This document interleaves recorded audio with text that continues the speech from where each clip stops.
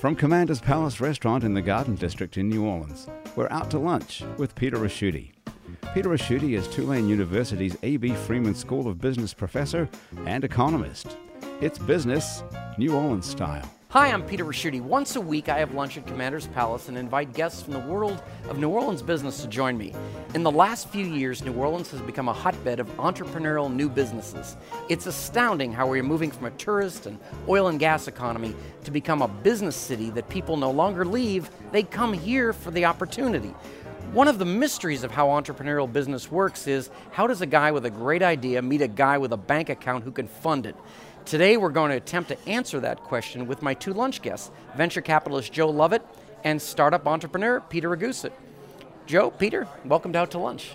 Thank you. Thank you. Good to have you guys here. Joe Lovett has been in venture capital for over 4 decades. He's managed over $100 million, taken 13 companies public, had an illustrious association with Harvard University, and helped bring to life medical devices that are integral to medicine today. Joe is the managing general partner of the Louisiana Fund, a $26 million high-technology venture capital fund based in Baton Rouge. Now, under Joe's leadership, the Louisiana Fund has invested in 13 early-stage companies in the areas of life sciences, information technology, nanotechnologies, and security systems. Peter Ricchiuti is an MD who back in 2010 started up a medical software company to allow doctors to seamlessly integrate electronic health records, billing, and scheduling in a patient-friendly application. Peter's new product is called Better Day, which is founded with his brother Rand and his college roommate Jeff Miller. Peter and Joe, I have been looking forward to introducing you two guys to each other for a while here. Peter, I thought I'd start with you. Maybe you can give us a brief idea of what Better Day is all about, and then Joe, you could tell us if you like to sink a couple of $1 million into it. That's the way we ought to have lunch here, right? So Peter, no pressure. Go ahead. Sure. Essentially, we are creating a software product that attempts to address numerous issues within the healthcare system, like the inefficiencies of documentation, where new mandates from the government have mandated the introduction of computers into the exam room, and these computers have become both physical and emotional barriers with patients. And so what we want to do is take the computer out from in between the patient and the provider and actually restore that relationship. So our software is essentially a patient-centered, web-based health management platform. And what does that mean? That means that the patient will have access and full control of their data, including the ability to see who has accessed it and control that access at any time. And it functions as a data store for all of this information coming from home-based devices and mobile monitors. So the glucose monitor a diabetic may have, or the arrhythmia monitors, et cetera, will then feed data back into our system, and then we use that data coupled with predictive modeling to predict when a patient might get sick, and then notify both the patient and the provider that something needs to happen. So either they need to check in with their provider, the provider needs to check in with the patient, et cetera. And so in doing so, we think that we not only streamline the delivery of healthcare, but we actually improve the overall quality based on evidence. So some of this is proactive, not just reactive. And it's funny, with the big healthcare debate, the only thing everybody seems to agree on is this one point, that the understanding of the data, the records, all of this has to, and you're right in the sweet spot, I would imagine. We believe we are. Despite the fact that this industry is 25 years old, there is no product currently on the market that we're aware of that focuses on the patient rather than the physician and the billing cycle. And really that's what healthcare has become about in America, is claims management, billing, and reimbursement. And what we want to do is help lead the healthcare industry back to a patient-centered paradigm, where we actually, the penultimate concern is the patient and the patient's well-being, not time to reimbursement.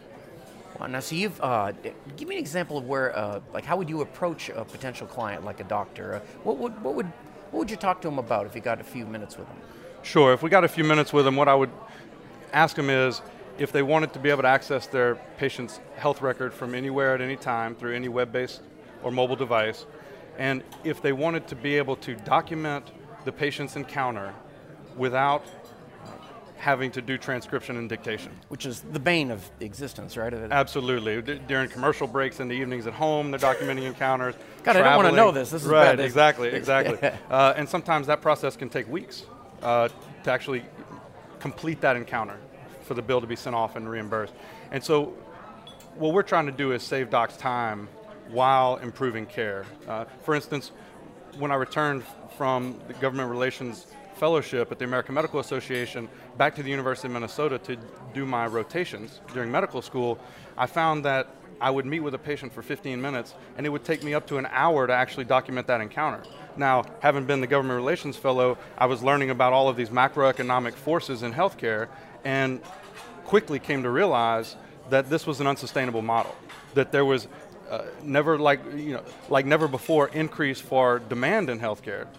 And now we're having decreased resources because these technologies are causing doctors to have increased burnout, increased errors, lower empathy, and higher job dissatisfaction, ultimately leading to early retirement. So what's happened is some of these guys, some of these docs have actually retired early because they refuse to adopt the technology because it slows them down. Some companies, organizations, provider organizations do not return to their pre-electronic health record implementation productivity for up to 18 months, and newer data is showing that they may never get back to their pre-implementation productivity. So that means they're seeing fewer patients, and that means less people are being cared for. So there are broad implications of these mandates and these systems. Well, now Joe, let's talk about the merits of Peter's technology and where it might take him and the medical profession in just a minute. But first, though, tell us a little bit about what you do. I'm sure a lot of people listening are thinking, I'd love a job like that, giving away money, that you could be very popular. Tell us about where your capital comes from in Louisiana and how you decide where to invest it. Sure. Let me back up for a second. I've been in the venture capital portion of this business since 1988. I've been in the life sciences business since 1970, first with 3 corporations. So I've kind of grown up in this business. Where the capital comes from, we have 26 million, and we're raising another fund of 50 million, is your traditional mix of venture capital investors. University endowments, pension funds, foundations, some family offices, and some high net worth individuals. So very sophisticated investors. Very sophisticated investors. The pension funds all use gatekeepers. They don't make, and there are 5 Louisiana-based pension funds in our partnership. They all use outside consultants. So we had to go through a rigorous process. Because this would be, having served on some of those pension boards, Joe, I mean, this would be a tougher thing to look at than a stock or bond manager. You'd really need someone to help. Yeah, you do, and they have private equity specialists that look at us, and we know these people. We knew them from Boston, we have particularly, we have the universities, and we focus on the universities. We have all the centers of life sciences excellence in the state. We have Tulane, we have the LSU Endowment, the Pennington Medical Foundation Endowment, and Women's Hospital. That's where probably 90+% of the research in the state is. And I moved here in 2004, really, when we met Peter. Right, that's right. We had instantly became friends because Peter had a Red Sox coffee mug in his bookcase. Yes, that's one way to drag in those Beantowners. Absolutely. So anyway, there's a lot of good stuff going on here, but that's where our money comes from. They're really sophisticated investors. And these investors, one of the reasons they look to something like this, I guess the payoffs could be quite large for an investor, right? But they're taking on substantial risk being at this stage. Huh? Yeah, they do. But if you look at the data for venture capital funds return the top tier venture funds high teens, low 20s, and they consistently outperform the Dow. Very, very few funds don't return their capital. So when you look at the data for all venture capital funds, it sounds sexy, it sounds risky. It really isn't when you look at all of them. If we're doing our job, people make money with us. It's different because the payoff's a little longer term for what we do. And this is a little inside baseball, but back to baseball again. Is the fact that one of the things that appeals to these investors is that your returns aren't correlated with the rest of their portfolio. In other words, stocks and bonds are going in one way, yours is a different side. No, that's right, and that actually appeals to a lot of investors. A lot of pension funds and endowments will take a certain portion of their portfolio, say 3% or 5% or 10% or even 30% with the case of some of the pension funds, and invest them in what's called alternative assets, oil and gas, venture capital partnerships. And this is particularly important when the returns for stocks and bonds went the other way during the financial recession. And Joe, the thing I was thinking about when I was talking to some friends about having you two on the show, and I've kind of been bragging about this for the last week here, is that they had mentioned to me that where do these ideas come from? And when something is created at a university, who owns it? One of the examples everybody seemed to bring up to me was the example of Gatorade many years ago. I guess the scientist in the lab coat thought he owned it, but since it was at the University of Florida owned it, and they pointed out that it was Gatorade, it wasn't Bob-Aid, and that Bob didn't own the. So where do these come from? I mean, do you approach the university or do you approach the scientist or? They come from all places, from the scientists, from the technology transfer officers at the universities, from the department chairman, from other officials at the university, and lots of times they come directly from the scientist. And at universities that aren't too sophisticated in this, they'll very, very well often ask us, what do we do with this? Who owns it? Well, the university owns it. But the universities, particularly LSU and Louisiana Tech and Tulane, already have sophisticated policies of sharing the upside with the inventors. Okay. A split of the royalties, a split of the milestones. So that's all done. And then if you were, I guess you are actually, you're here with Peter, what kind of conversation would you two have? How would it start? First of all, we know a little bit about Peter's company because Tom Dickerson, my partner, who's sitting at the next table, has an office at Novick. So we know a little bit about it, and we're kind of looking around for deals for our next fund. But the things we're looking for are breakthrough opportunities.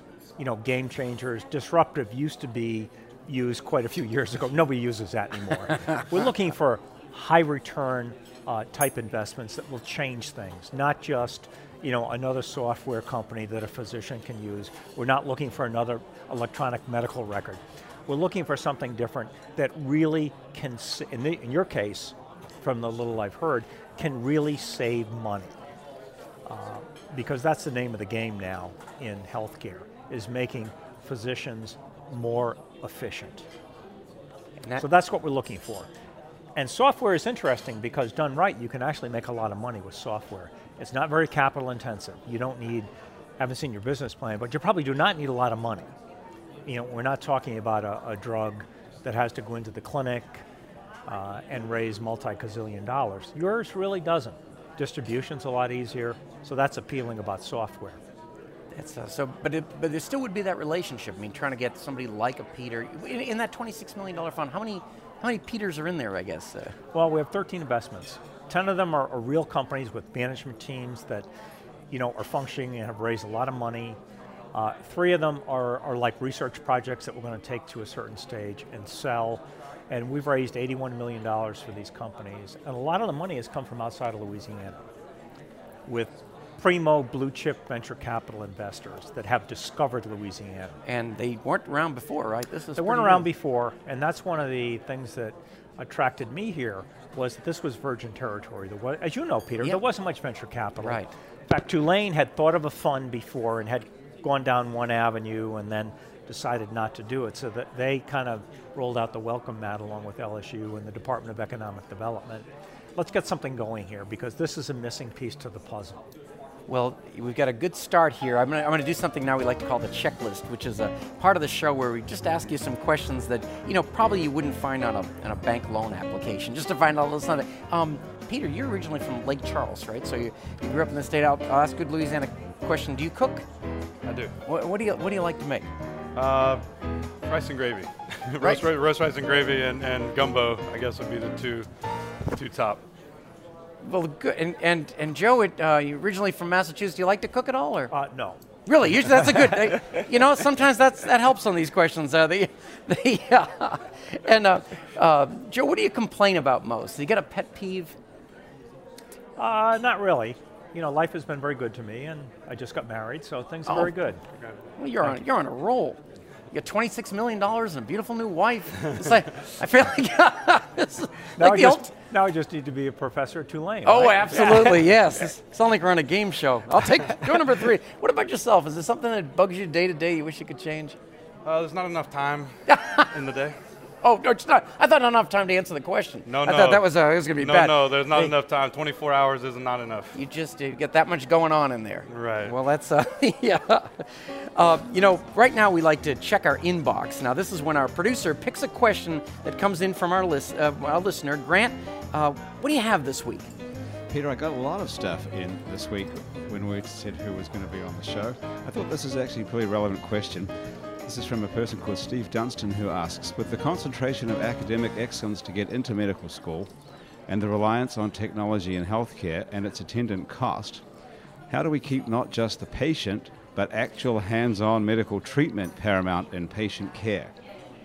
Do you guys have any comment on that? Right, that's exactly what our system is designed to do. I mean, when we talk about risk, personally, I have about $300,000 in student loans. So, when I was sitting at Yale looking out and doing the analysis of this market and trying to determine what might be the best, I drew on the best route to go, either straight into residency or to start a business. I drew on my history as I was going through medical education, and what I recall is that there's sort of a phenomenon, you can't measure what you can't see. And I was also involved in physician licensing. And so there's this idea that there's so much data available today. How do we test physicians on it? How do we know that they're competent and to practice safe medical care? And so our system really tries to tie in all of the data points and stakeholders. For instance, the government now has what they call quality measures, where they're making physicians report back certain measures, like how many of your diabetic patients have a hemoglobin A1C below 6, which is a blood test for diabetics to track how well their blood sugar is being controlled. On down the line. And what we're finding is those are just process measures. And how many of your patients, rather than how many of your patients were prevented, amputation was prevented because you closely followed these numbers.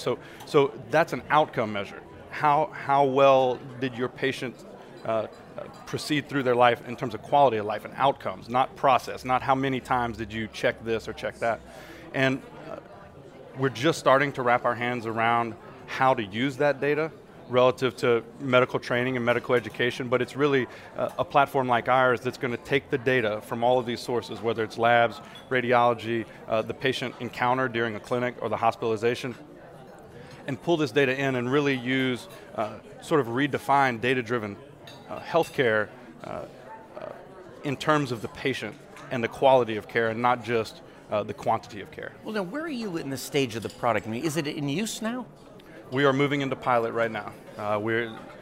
Next week, we're moving out into our first clinic, and we've been very fortunate to have quite a bit of interest from the healthcare community. We're working with Tulane on about 5 different projects in various capacities, and it's a very exciting time for us. We're also prepping to go out and meet the Joes of the world, so this is great timing. Well, great. I know this just isn't an average Joe, but our Joe, what do you think in regard to that question? I mean, you've brought a lot of things into the marketplace that have helped. What's missing? What's missing? Well, there's a lot to be done. I mean, healthcare is what, 15, 16, 18% of our budget, and it's going up. We've got to bring the cost down, and we can bring it down by data management, which is essentially is your company to make physicians and nurses more efficient. We can bring it down by improved vaccines, which are terrific. We often forget the preventative side of this. We always think of therapy, but not getting the disease or catching the disease earlier through better diagnostic tests and better imaging tests is just as important, if not more important, than the eventual therapeutic pharmaceutical. But there's so much to be done here. So this is definitely growth industry. You could do this for a long time, I think. And Joe, even though we've met before and such, how did you get into this? I mean, we're both from Boston, a lot of people in the financial community, but you're in a very special space. How did that happen? Well, I started my career with a corporation right out of college, the University of Vermont, and I stayed in the corporate world until 1988, and I was with one of the original biotech companies in Boston, and whose parent was 61% ownership in us. And the parent was raided in 1988. I won't tell you who the raiders are since this is going to be on national TV, but you'd recognize at least one of the names. Okay, yeah. And they decided to Sinister music now. keep the clinical laboratory business and sell everything else. So they sold my company to Abbott Laboratories in Chicago, and I said I didn't want to go. And by accident, over a lunch at Maison Robert in Boston with a recruiter, she said, I just placed a guy named Andre Lamott with a fund that Harvard is behind, and you ought to go talk to him. It was the quickest fee and easiest fee she's ever picked up. And we hit it off, and we raised $70 million and did very, very well. He's back in Europe, and I moved here. That's how I got into the business, purely by accident. We're glad you wound up here. That's the part of the story I like best, Joe. This is the part of the show we usually talk about a publicly traded company, and I wanted to bring up one today, and the company is called Edgin Group, and they're out of Baton Rouge, and they just did an IPO recently. And I know when you talk about IPOs, everybody wants to talk about Facebook today. I am the only person talking about Edgin Group, but it's they're in the industrial services business and make all that piping that you see that's on a chemical plant or a refinery. A lot of it's used for the energy industry, and the ticker symbol is EDG, and it's really one of the first IPOs we've had in Louisiana in the last year or so. This company tried to go public a couple of years ago, had to kind of abort the deal, and finally got it through. And one of the things that listeners may not know is why a company goes public. In this case, Edgin had a lot of debt on the balance sheet, and it's a great way to add some equity to the pie. And of course, the other thing about going public is that you create a currency, because now you can use your stock to buy other companies. And finally, it would be, I would think, estate work, where the people that founded these companies tend to have almost all their money in the company and not a lot of cash or other investments. And it's a way to kind of diversify their holdings. So we'll keep an eye on these new guys up in Baton Rouge. Joe Lovett, Peter Ragusa, thank you so much for joining us on Out to Lunch. You've given us a fascinating insight into a sector of American healthcare that is going on right here in New Orleans and in Louisiana. Peter, Joe, thank you so much. Thank you. Thank you, Peter. Peter, we're looking forward to following the progress of your company, and Joe, we'll keep up with your ventures that you're investing in. I look forward to staying in touch with both of you. My guests today on Out to Lunch have been Joe Lovett, Managing General Partner of the Louisiana Fund, and Peter Ragusa, co-founder of Voice HIT and its product Better Day. If you'd like to know more about Peter's medical software or Joe's venture capital fund, follow the links on our websites, itsneworleans.com and wwno.org. Our show is recorded live over lunch at Commander's Palace in New Orleans. Commander's Palace serves lunch Monday to Friday, jazz brunch on Saturday and Sunday with live music, and dinner 7 nights a week. The producer of our show is Grant Morris. Our technical producer is Eric Merle. Our web designer and digital guru is Cliff Brigden. Jennifer Smith is our researcher. Mitch Foreman wrote and performs all the music on Out to Lunch. And you can keep up with our continuing adventures in Crescent City commerce by liking It's New Orleans on Facebook, and you can get in touch with us by email. We're outtolunch@itsneworleans.com, or tweet us. We're at Out to Lunch NOLA. Out to Lunch is a production of I&O Broadcasting and WWNO. For itsneworleans.com and WWNO 89.9 FM for everything you ever wanted to know about Out to Lunch, and to listen to past shows, go to WWNO.org or itsneworleans.com. Until we meet again around the table here at Commander's Palace, I'm Peter Ricchiuti. Thanks for joining me on Out to Lunch.